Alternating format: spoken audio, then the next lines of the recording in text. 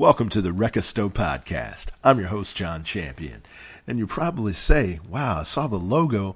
It's an interesting word. What does that mean? Well, I'll explain. I've always loved music growing up.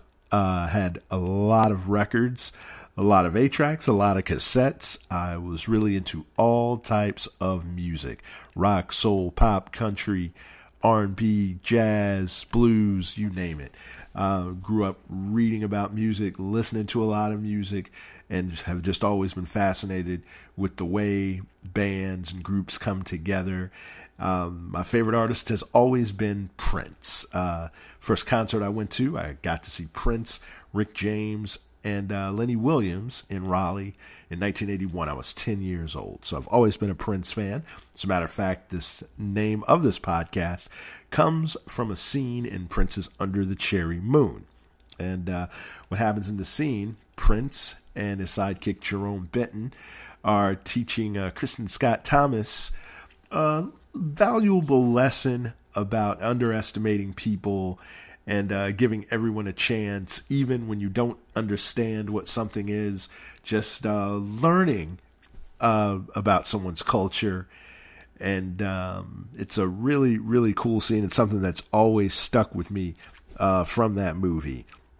So what it's all about, the podcast, it's all about bringing people together, learning about different cultures, learning from different people.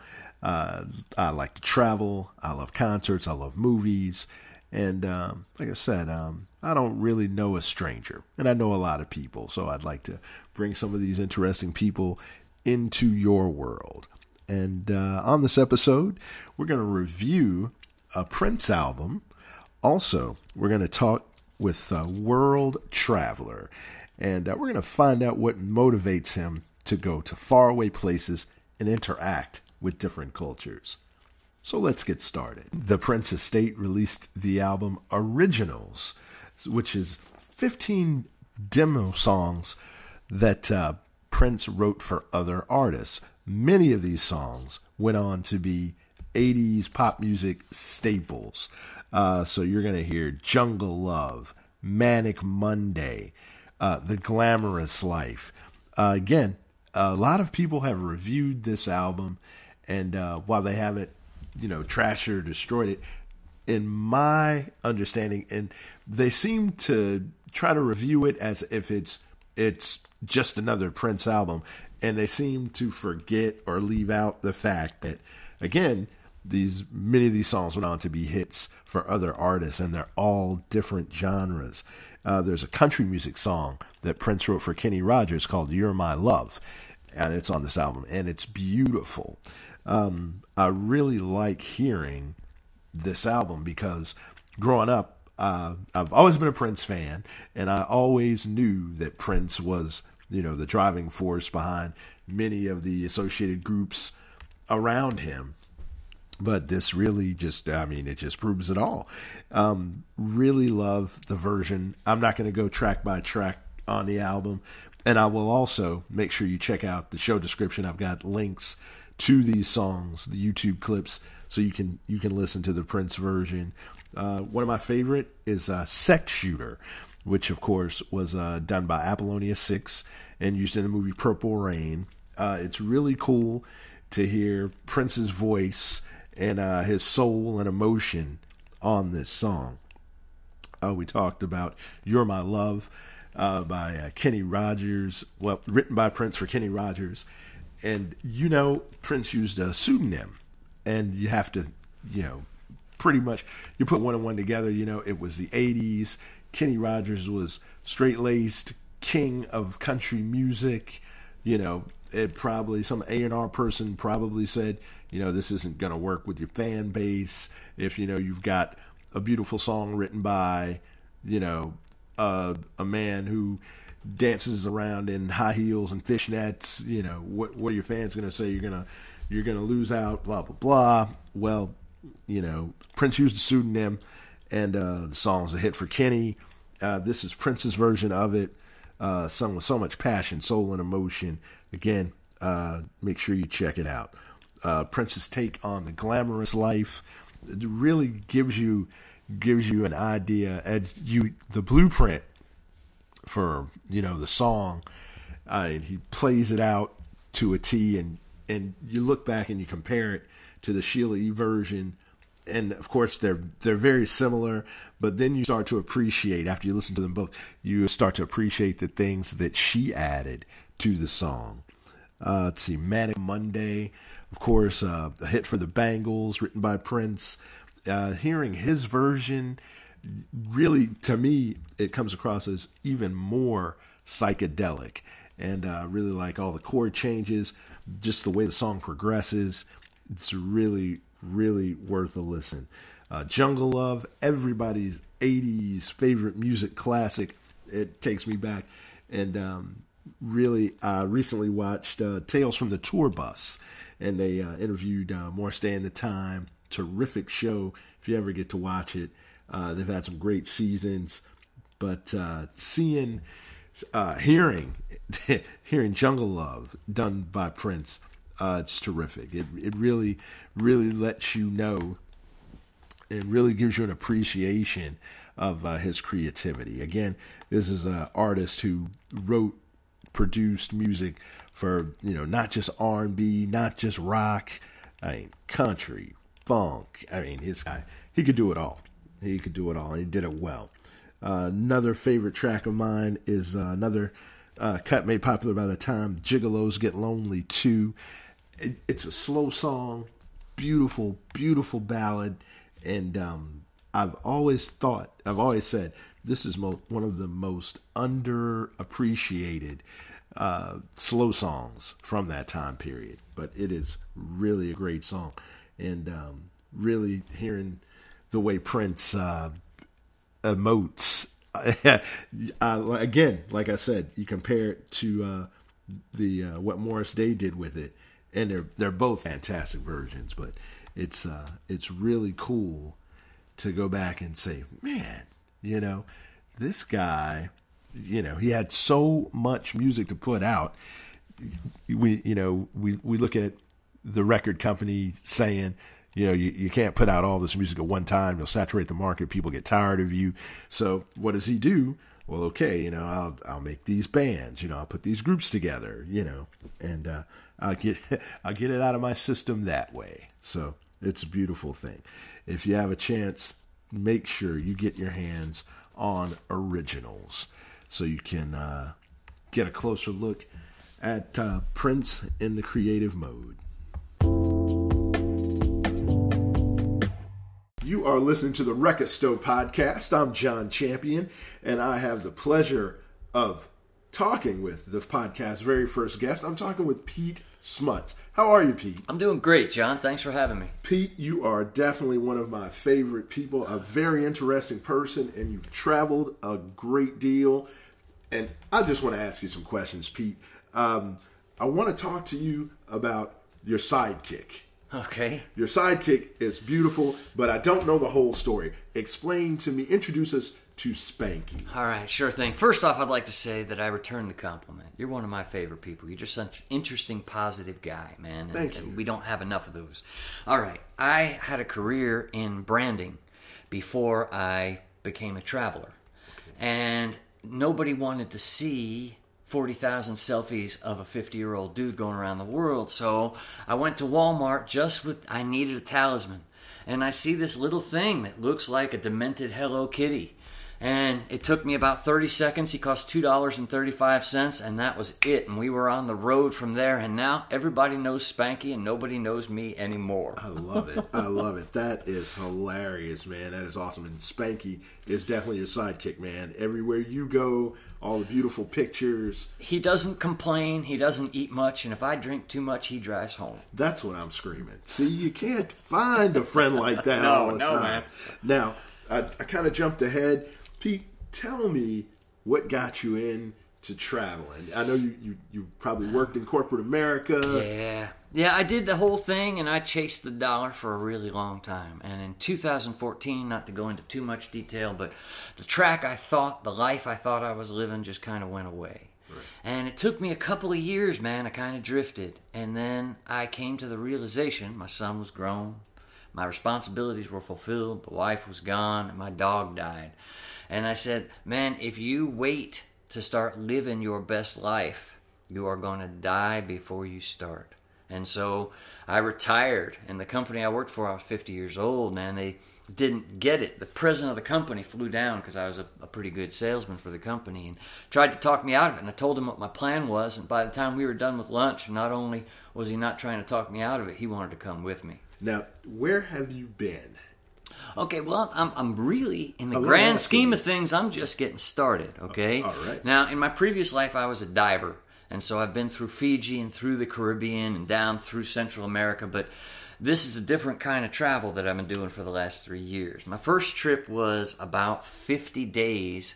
I went out and I hit all the national parks and went up into Canada and went through Calgary and through the Canadian Rockies and saw so many amazing things that kind of addicted me. From there, I always wanted to surf. So I started training, and I went down to Costa Rica for a month, learned how to surf, and spent some time in the jungle in Costa Rica, and that was cool. And then I went north again. I went up through St. John, Nova Scotia, all the way up into Newfoundland, which I hadn't planned on doing, but I drove from Raleigh. You can drive your car all the way to the top of Newfoundland, St. Anthony, where I saw icebergs. There's no way to get from Newfoundland to Labrador, so I had to turn around at that point. Then I got contacted about being a Sherpa in Peru to do a thing called the Salcante Trek. The Salcante Trek, you start in a place called Cusco. You go over the Andes Mountains and through the Amazon jungle to Machu Picchu. And then from there, I kept going. I went to a place called Ollantaytambo and spent some time going around through the ruins there. I'll tell you, Peru is amazing. Took a trip, went through Western Europe, Prague to Budapest. Last fall, I did a solo trip in a Jeep, just me and the Jeep and nothing else, all the way around Iceland and out onto the peninsula. Wow. And then Tibet was always a dream of mine. I just got back about a month ago from doing a month crossing Tibet. Man, that's amazing. It's been a hell of a ride, brother. And I'm not done yet by a long shot. I love it. I love it. Now tell me, why did you go? What's the fire that just makes you say, man, it's like crack. The first time I took my first trip, when you travel by yourself, you only have to make one person happy. And you meet so many people, because when you travel with a group, you're trying to give that group or that person, that woman, that man, your attention. And when you travel alone, your attention is wide. And I meet so many people. At the end of my trips, I publish a page of just the people I've met, all with Spanky, not me, of course. And meeting the people has drawn me on, and it's opened your mind. It is impossible to travel, my friend, and have a closed mind. You cannot. And I don't care if you're going to the other side of the country, the other side of the world. When you get out there by yourself, out of your comfort zone, and you open up, and you see how people live, and you see the beauty of the world, it'll change the way you look at your everyday life. Man, that's exactly what I was going to ask you. I was going to ask you, why did you go and why did you keep going? Yeah, and I'm not done. I mean, the thing is, I keep trying to find bigger things. Right. You know, I was, not to get stuck on this, but I was at Mount Everest the night before all those people started dying last month. Oh. And so there's tragedy along the way. I mean, but that's 5 minutes after I talked to a guy, I was at Niagara Falls, and I talked to this guy, and I didn't know what his mental state was. Uh-huh. And I turned around, and he jumped. And it blew my mind. It almost stopped me from doing it anymore. And some of the people who followed me said, hey, man, you can't go back. You can only go forward. Right. And so there's always another mountain to climb. There's always another place to go. And by God, there's always a whole lot more people to meet. What do you hope to gain by learning about other cultures? Gain, huh? That's a tough one, brother. I am on the road, really, to becoming my best self. Now, the places I go, they're just kind of ways for me to do that. You can find your best self in anything that you do. If you're a carpenter or a plumber or a lawnmower or whatever you do, you can find your best self there. What I found is when I travel and I meet all these different people and I learn so much about there's so many different ways of looking at life. And if you trap yourself into one view of life, you are missing it. And so for me, the more and more going places, is partially to challenge myself. I think that if we don't challenge ourselves once in a while, we never know what we're capable of. And if you don't get outside your comfort zone from time to time, your comfort zone will get smaller and smaller and smaller until you're living in a cage that you built. Now, the thing that got you and I in the same circle of people was music. And I love music. I love all kinds of music. All kinds of music. And you play and you sing beautifully. Oh, you're generous. Oh, man. And I've seen you out, doing your show, singing, showing pictures from your trips. Can you tell me what's it like? What's it feel like? Does it feel like, okay, I'm educating the public, I'm encouraging people to get out there more? Mostly before I get on, it's just scaring the shit out of me, man. Truth be told, some of the stuff I do it because it scares me. And by overcoming things that scare you, you expand your horizons and you become afraid of less things. But playing in front of people is still the scariest thing I do until I start doing it. And then people are asking questions, and it's more about these experiences I have are amazing things. And if I can share them with some other people, then maybe it's not so selfish. And so I'm doing this thing regardless. But if I can share it with people, and who knows, maybe somebody gets inspired, maybe they start traveling, maybe somebody does something they've been thinking about doing for 20 years and they just never did it. And what I'm here to tell you is, do the damn thing. Do it. I've been in holes in my life before, and I've had almost every friend I've ever known that I've been close enough with has told me about holes they've been in. You cannot think your way out of a hole. You must move physically. You must do. And so wherever your situation is, if you're feeling down, you're feeling lost, you're feeling like the world ain't giving you what you're supposed to have, start moving. Get up and do something. You wanted to be a painter? Start painting. You wanted to see New Orleans? Go to New Orleans. You want to play guitar? Start playing guitar. But whatever it is that you thought about doing when you were 12, and now you're in your 30s, 40s, or 50s, it's time to do, not to think. And so, for me, it's all about, I decide something I'm going to do, and I just start working. What do I have to do to be able to do this? Tibet was a really tough one, because you have to get a Chinese visa, and I had to kind of lie to the Chinese government a little bit to get the visa, because they don't want anyone to go to Tibet. And at the end of the thing, I actually got taken into custody a couple of times for going to Tibet. That's a different story. But it took me 6 months to get the visas and permits and everything I needed to. And if I'd thought about everything I had to do at the beginning, I never would have done it. But I did one thing. Just do one thing. Take one step. Do a search on the internet about something that you're interested in, or make a phone call. The hardest part is the first step. And once you make the first step, then maybe nothing happens for a couple days, and maybe then there's something else. You write a letter, you fill out a form, or you submit an application, or you learn more. You start asking for time off in the future to do this thing you want to do. But everything we want to do in life that's cool is inconvenient. And so you gotta break the inertia of not doing anything and just do something, man. Take one step, do something. And your life will change from the most tiny little thing that you do if you do instead of think. Man, that's awesome. I really want to hear more about Tibet. And there's a story you told me. We're gonna go to a break, and there's a story I really want to ask you about. All right, it's hilarious. All right, you are listening to the Wrecka Stow podcast. You can hear this podcast on Anchor, Apple Podcasts, Breaker, Castbox, Google Podcasts, Overcast, Pocket Cast, Radio Public, Spotify, and Stitcher. The question is, where can't you hear this podcast, That's man? what I'm screaming. All right, we are coming back to talk more with Pete Smuts right after this.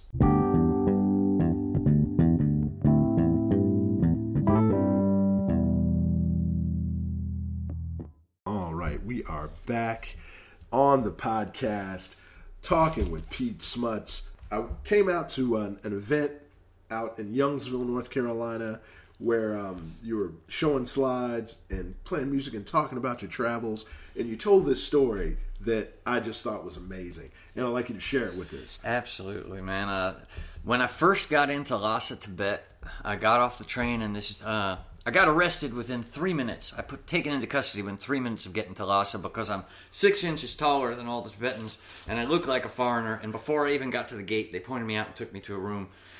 When I got to that room, it was just for processing. They knew I was a foreigner, and foreigners had to be processed. And my driver was there, thankfully. Well, he's driving me back, but before he does, he picks up 2 Russian women and 2 guys from Serbia. The 2 Russian women he puts in a cab, and they go off. The 2 Serbians and me get in the car with him. Now, we don't make it 2 blocks when one of the Serbians says, in English, "I need some super glue." And I look over at him, and he's holding in his hand, and there is a tooth in his hand, and he looks at me and smiles with a big hole in his smile. And so the driver says, "Okay, yeah," and starts driving. And while we're driving, one of the things I learned is that, people in Tibet can never get a passport. Never. They are denied from the Chinese government. So you start to realize there are places on earth where people truly live without freedom. Anyway, we get done with that story, and the driver pulls over, and we're at a dental office. And so the 4 of us go in. Pretty soon, a woman comes out and takes the Serbian into the back. His friend goes with him, and the driver goes with him, and I sit out front awkwardly while these Tibetan people look at me like I just gave birth to a Miata. Okay? So I'm just sitting there trying not to look as awkward as I feel. And about 3 minutes later, the Serbian comes bursting out of the back, followed by his friend and our driver. And the driver comes over to me and says they wanted to put a bridge on, and the Serbian wants nothing to do with that. So he's standing out in front of the place in Tibet, and he says, "I just need super glue." And the driver says, "We don't have anything called super glue here." And he starts calling some of his friends around. He's on the phone, and we don't know what he's saying because it's in Tibet. And this guy shows up, and he says, "I don't have that, but I have some truck glue." And since that was all we could get, the Serbian takes the truck glue, and we head off to our hotel. We get to the hotel, and in the lobby, my guide, I hired a guide to help me get across Tibet. They say he's coming in about an hour to meet me while I hang out. So I hang out, and I'm talking with different people and stuff, and about 20 minutes later, Serbian and his friend come down, and he is sporting a brand new truck glue smile. And the moral of this story is, if you don't have dental insurance, or you get there and it isn't covered, or you find yourself with your tooth in your hand in a foreign land, fret not. Just go to an auto parts store and get yourself some truck glue. I'm just glad his mouth opened later. I'll tell you, man. I'll tell you what. I'll send you a picture of him smiling in the lobby, and you can't tell he's got a truck glue smile. Wow. That's awesome, man. That is a hell of a story. I love it. I love it. Now, tell me something. Through your travels, I climbed Mount Salkantay. Gotcha. And I did the Kora around Mount Kailash, Gotcha. which is the holiest mountain in Buddhism in Tibet. Oh, that's beautiful. Yeah, it was an incredible experience. That is awesome, man. But I don't want anybody thinking I did not summit Mount Everest and don't plan to. You got it. It's a good place to die, man. Yeah, I understand. You touched on that. So you actually interacted with some of these people. Well, they were already up on the mountain. Yeah. I got into base camp, China base camp. There's 2 base camps. There's one in Nepal and one in China because Everest is right on the border between Tibet and Nepal. Okay. I got in at 4 p.m. and I'm with a guy from Sweden and a guy from Brazil. And we're so hot to get up on the mountain that we don't even grab water or anything. We just start going up as far as we can get up the mountain. And so we get to about 20,000 feet, something like that. I'm not sure exactly. But we didn't bring water or anything. And the sun is starting to go down. And there's clouds everywhere, okay? And now, what's the temperature like now? Right then, it was pretty comfortable. I mean, I'd say it was like maybe 55 or 60. Okay. Very comfortable. Our guide comes up, and there's clouds around the summit. And he says, "Look, man, people come here sometimes, and they're here for a week and a half. And the clouds never part. So you might want to just take the pictures you can take, get what you can, because it's going to be." So we want to see the sun go down. So we're waiting, and around 8 p.m., the clouds part, man. And there's these beautiful shots, and I'll give you some of them if you want to put them on your site, of Everest with the sun going down on May 19th. We stayed up there too long. We didn't bring water like idiots. So I got altitude sickness, and so did both of them, and we're taking caffeine pills during the night. None of us can sleep. So we get up at 5 to climb back up the mountain to watch the sunrise. And it was just incredible, man. It's how do you explain it? Now, it was significantly colder. When the sun went down, it went down to around 5 or 6 degrees. Wow. And when we went up in the morning, as we're going up, it gets colder as you go up, it probably got down 0 or below. But we're all so high on where we are that we finally come down around 8 o'clock, and then we see all this stuff going on. And then we found out that 2 people had died. Now, the tough thing is you don't know what to do in that situation. You want to help. There's really nothing we can do. We're not among the teams, and they have teams set up to support them all and stuff. And so we took a moment of silence, and one guy had a bottle, so we passed the bottle around. And then we had to get our heads back in the game because we had 3 days to drive, and then we were climbing Mount Kailash. And so we couldn't focus on that. But yeah, every day as we went along, then, like 3 people died the next day and 5 people the next day. And it was this just really surreal pall over the whole thing. How could we be there when this was going on? Or, Man. But that's what it was. Wow, that's that'll really make you pause and think and like evaluate the whole. If it doesn't, you're not paying attention. I understand. Was there any point during all that when you said to yourself, "What am I doing?" Oh no! But the day after Everest, our bus got stuck, and I did ask myself at that point. See, in China, the Chinese government does all the road construction, and so they don't put up detours, they don't give warnings or anything. Dude with a machine gun walks out on the street, and that road is closed, and it is closed until whoever the head of the construction site decides when it's to be. And we got used to this, okay? We had to stop for 2 hours or an hour or half an hour several times.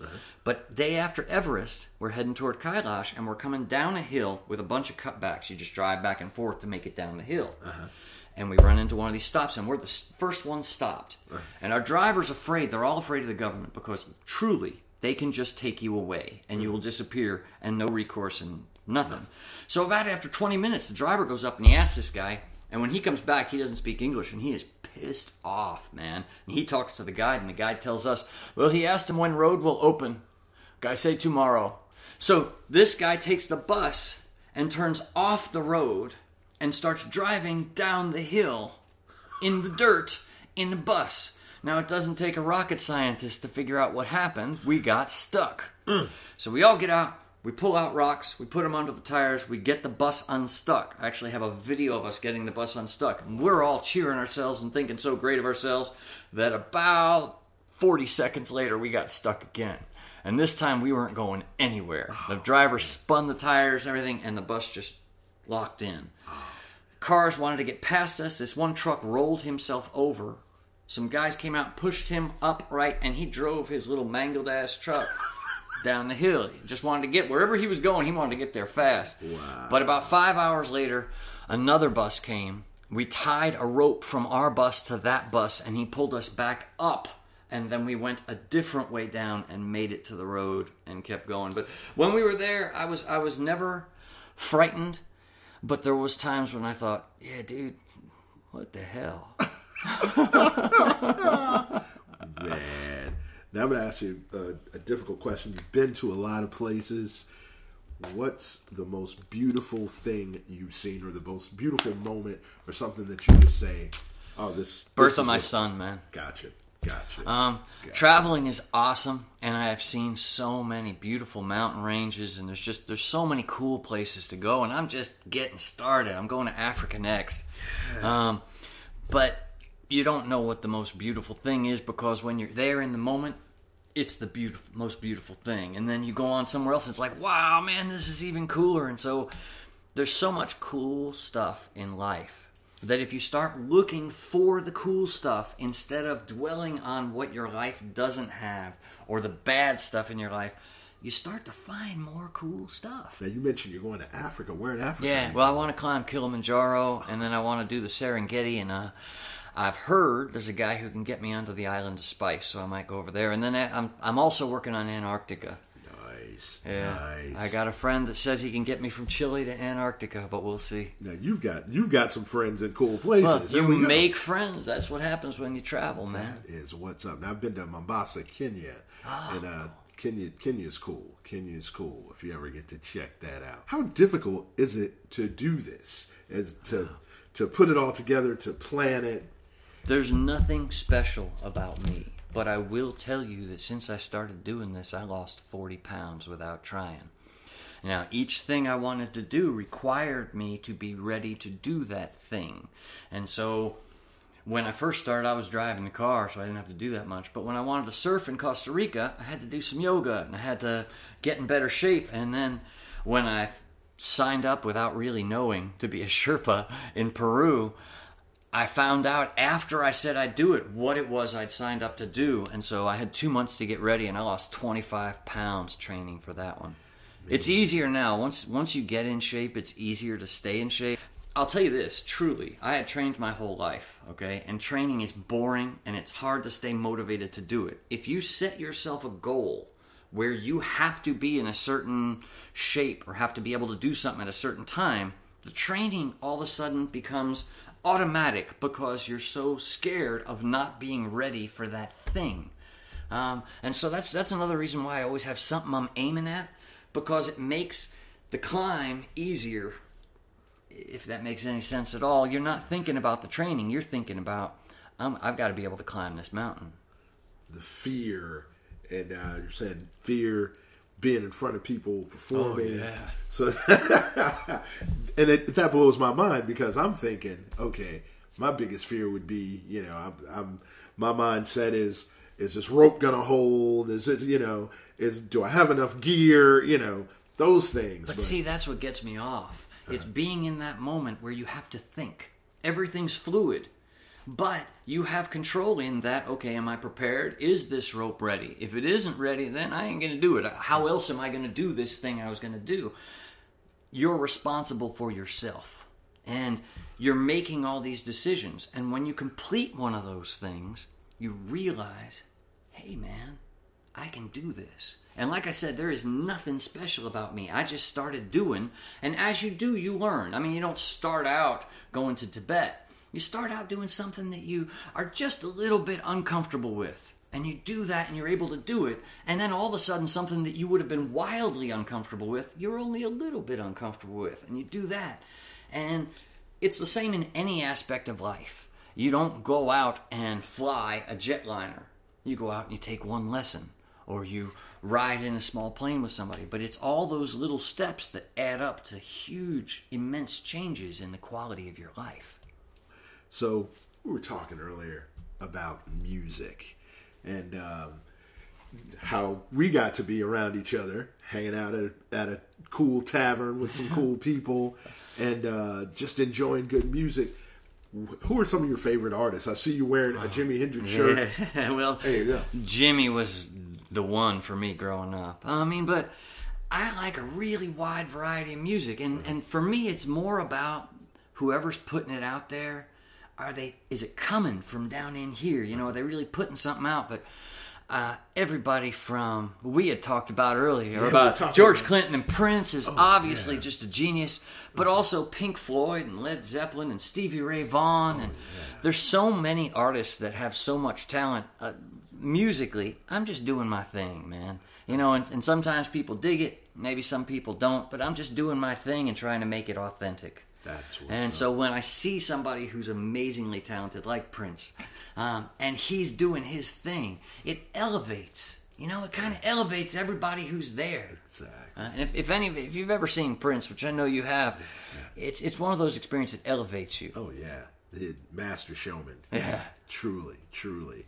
Take another break, and when we come back, would you play a little something for us? Sure. I want to ask you, when you were in your travels, have you had the opportunity, I'm sure you have, to play? I've played on 4 continents. That's what's up. That's what I'm sure, yeah, I'll do one of my original things. You got it. I was hoping so. All right. You are listening to the Wrecka Stow podcast. We'll be right back.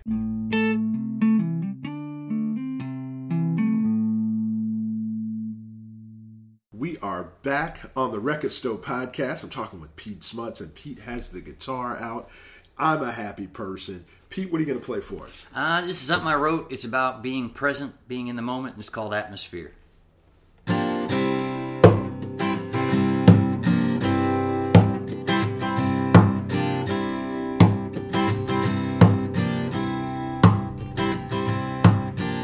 going down to the river, gonna open up my mind.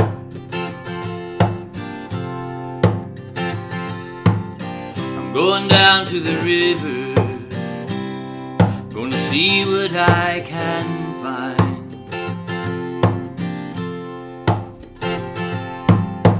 Might be evidence of God, I might go blind.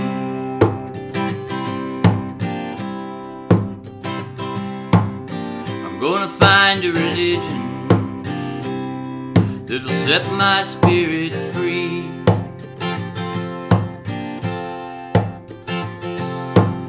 I'm gonna find a religion that'll find the best in me.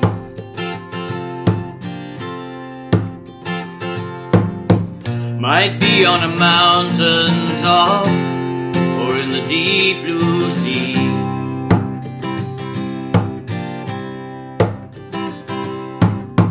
Might be on a mountain top or in the deep blue sea.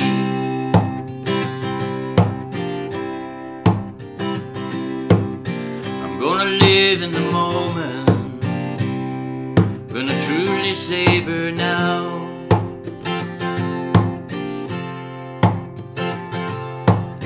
I'm gonna live in the moment when I finally figure out.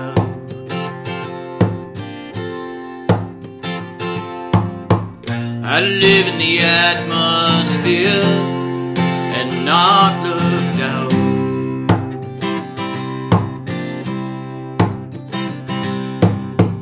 I live in the atmosphere and not look down.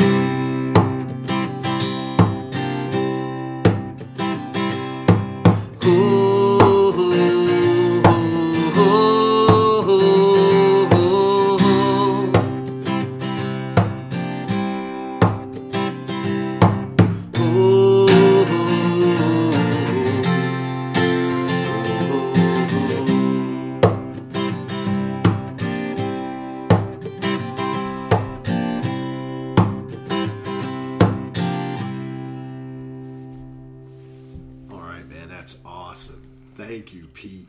Hey, man, can you tell me something? Do you have a website or are you on social media where people? I have my own Facebook account, which unfortunately everyone can't get to. But I started a site if you just want to see about Tibet.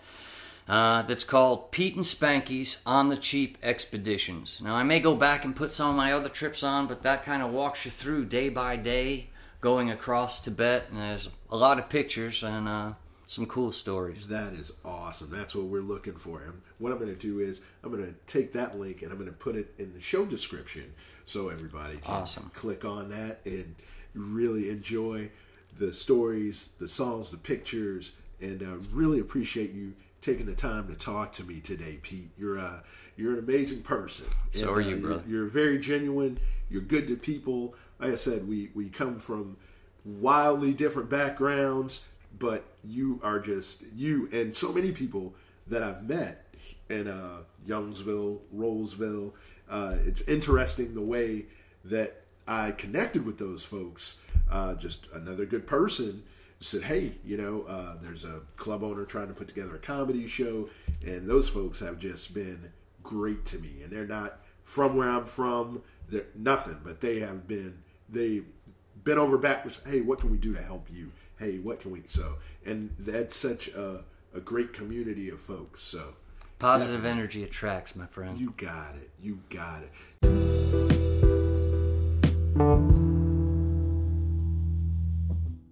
And that's going to do it for our first ever episode of the Wrecka Stow podcast. Thanks so much for listening. A special thanks to Pete Smuts for being our first ever guest. Make sure you look for links to Pete's page, which will take you to more pictures and more exciting adventures. You'll find it in the episode description, so make sure you check that out. Also, you'll find links to many of those Prince songs that we discussed, and you'll catch this show weekly. Give a like to our Facebook page, The Wrecka Stow Podcast. Keep an eye on that for updates, and bye-bye.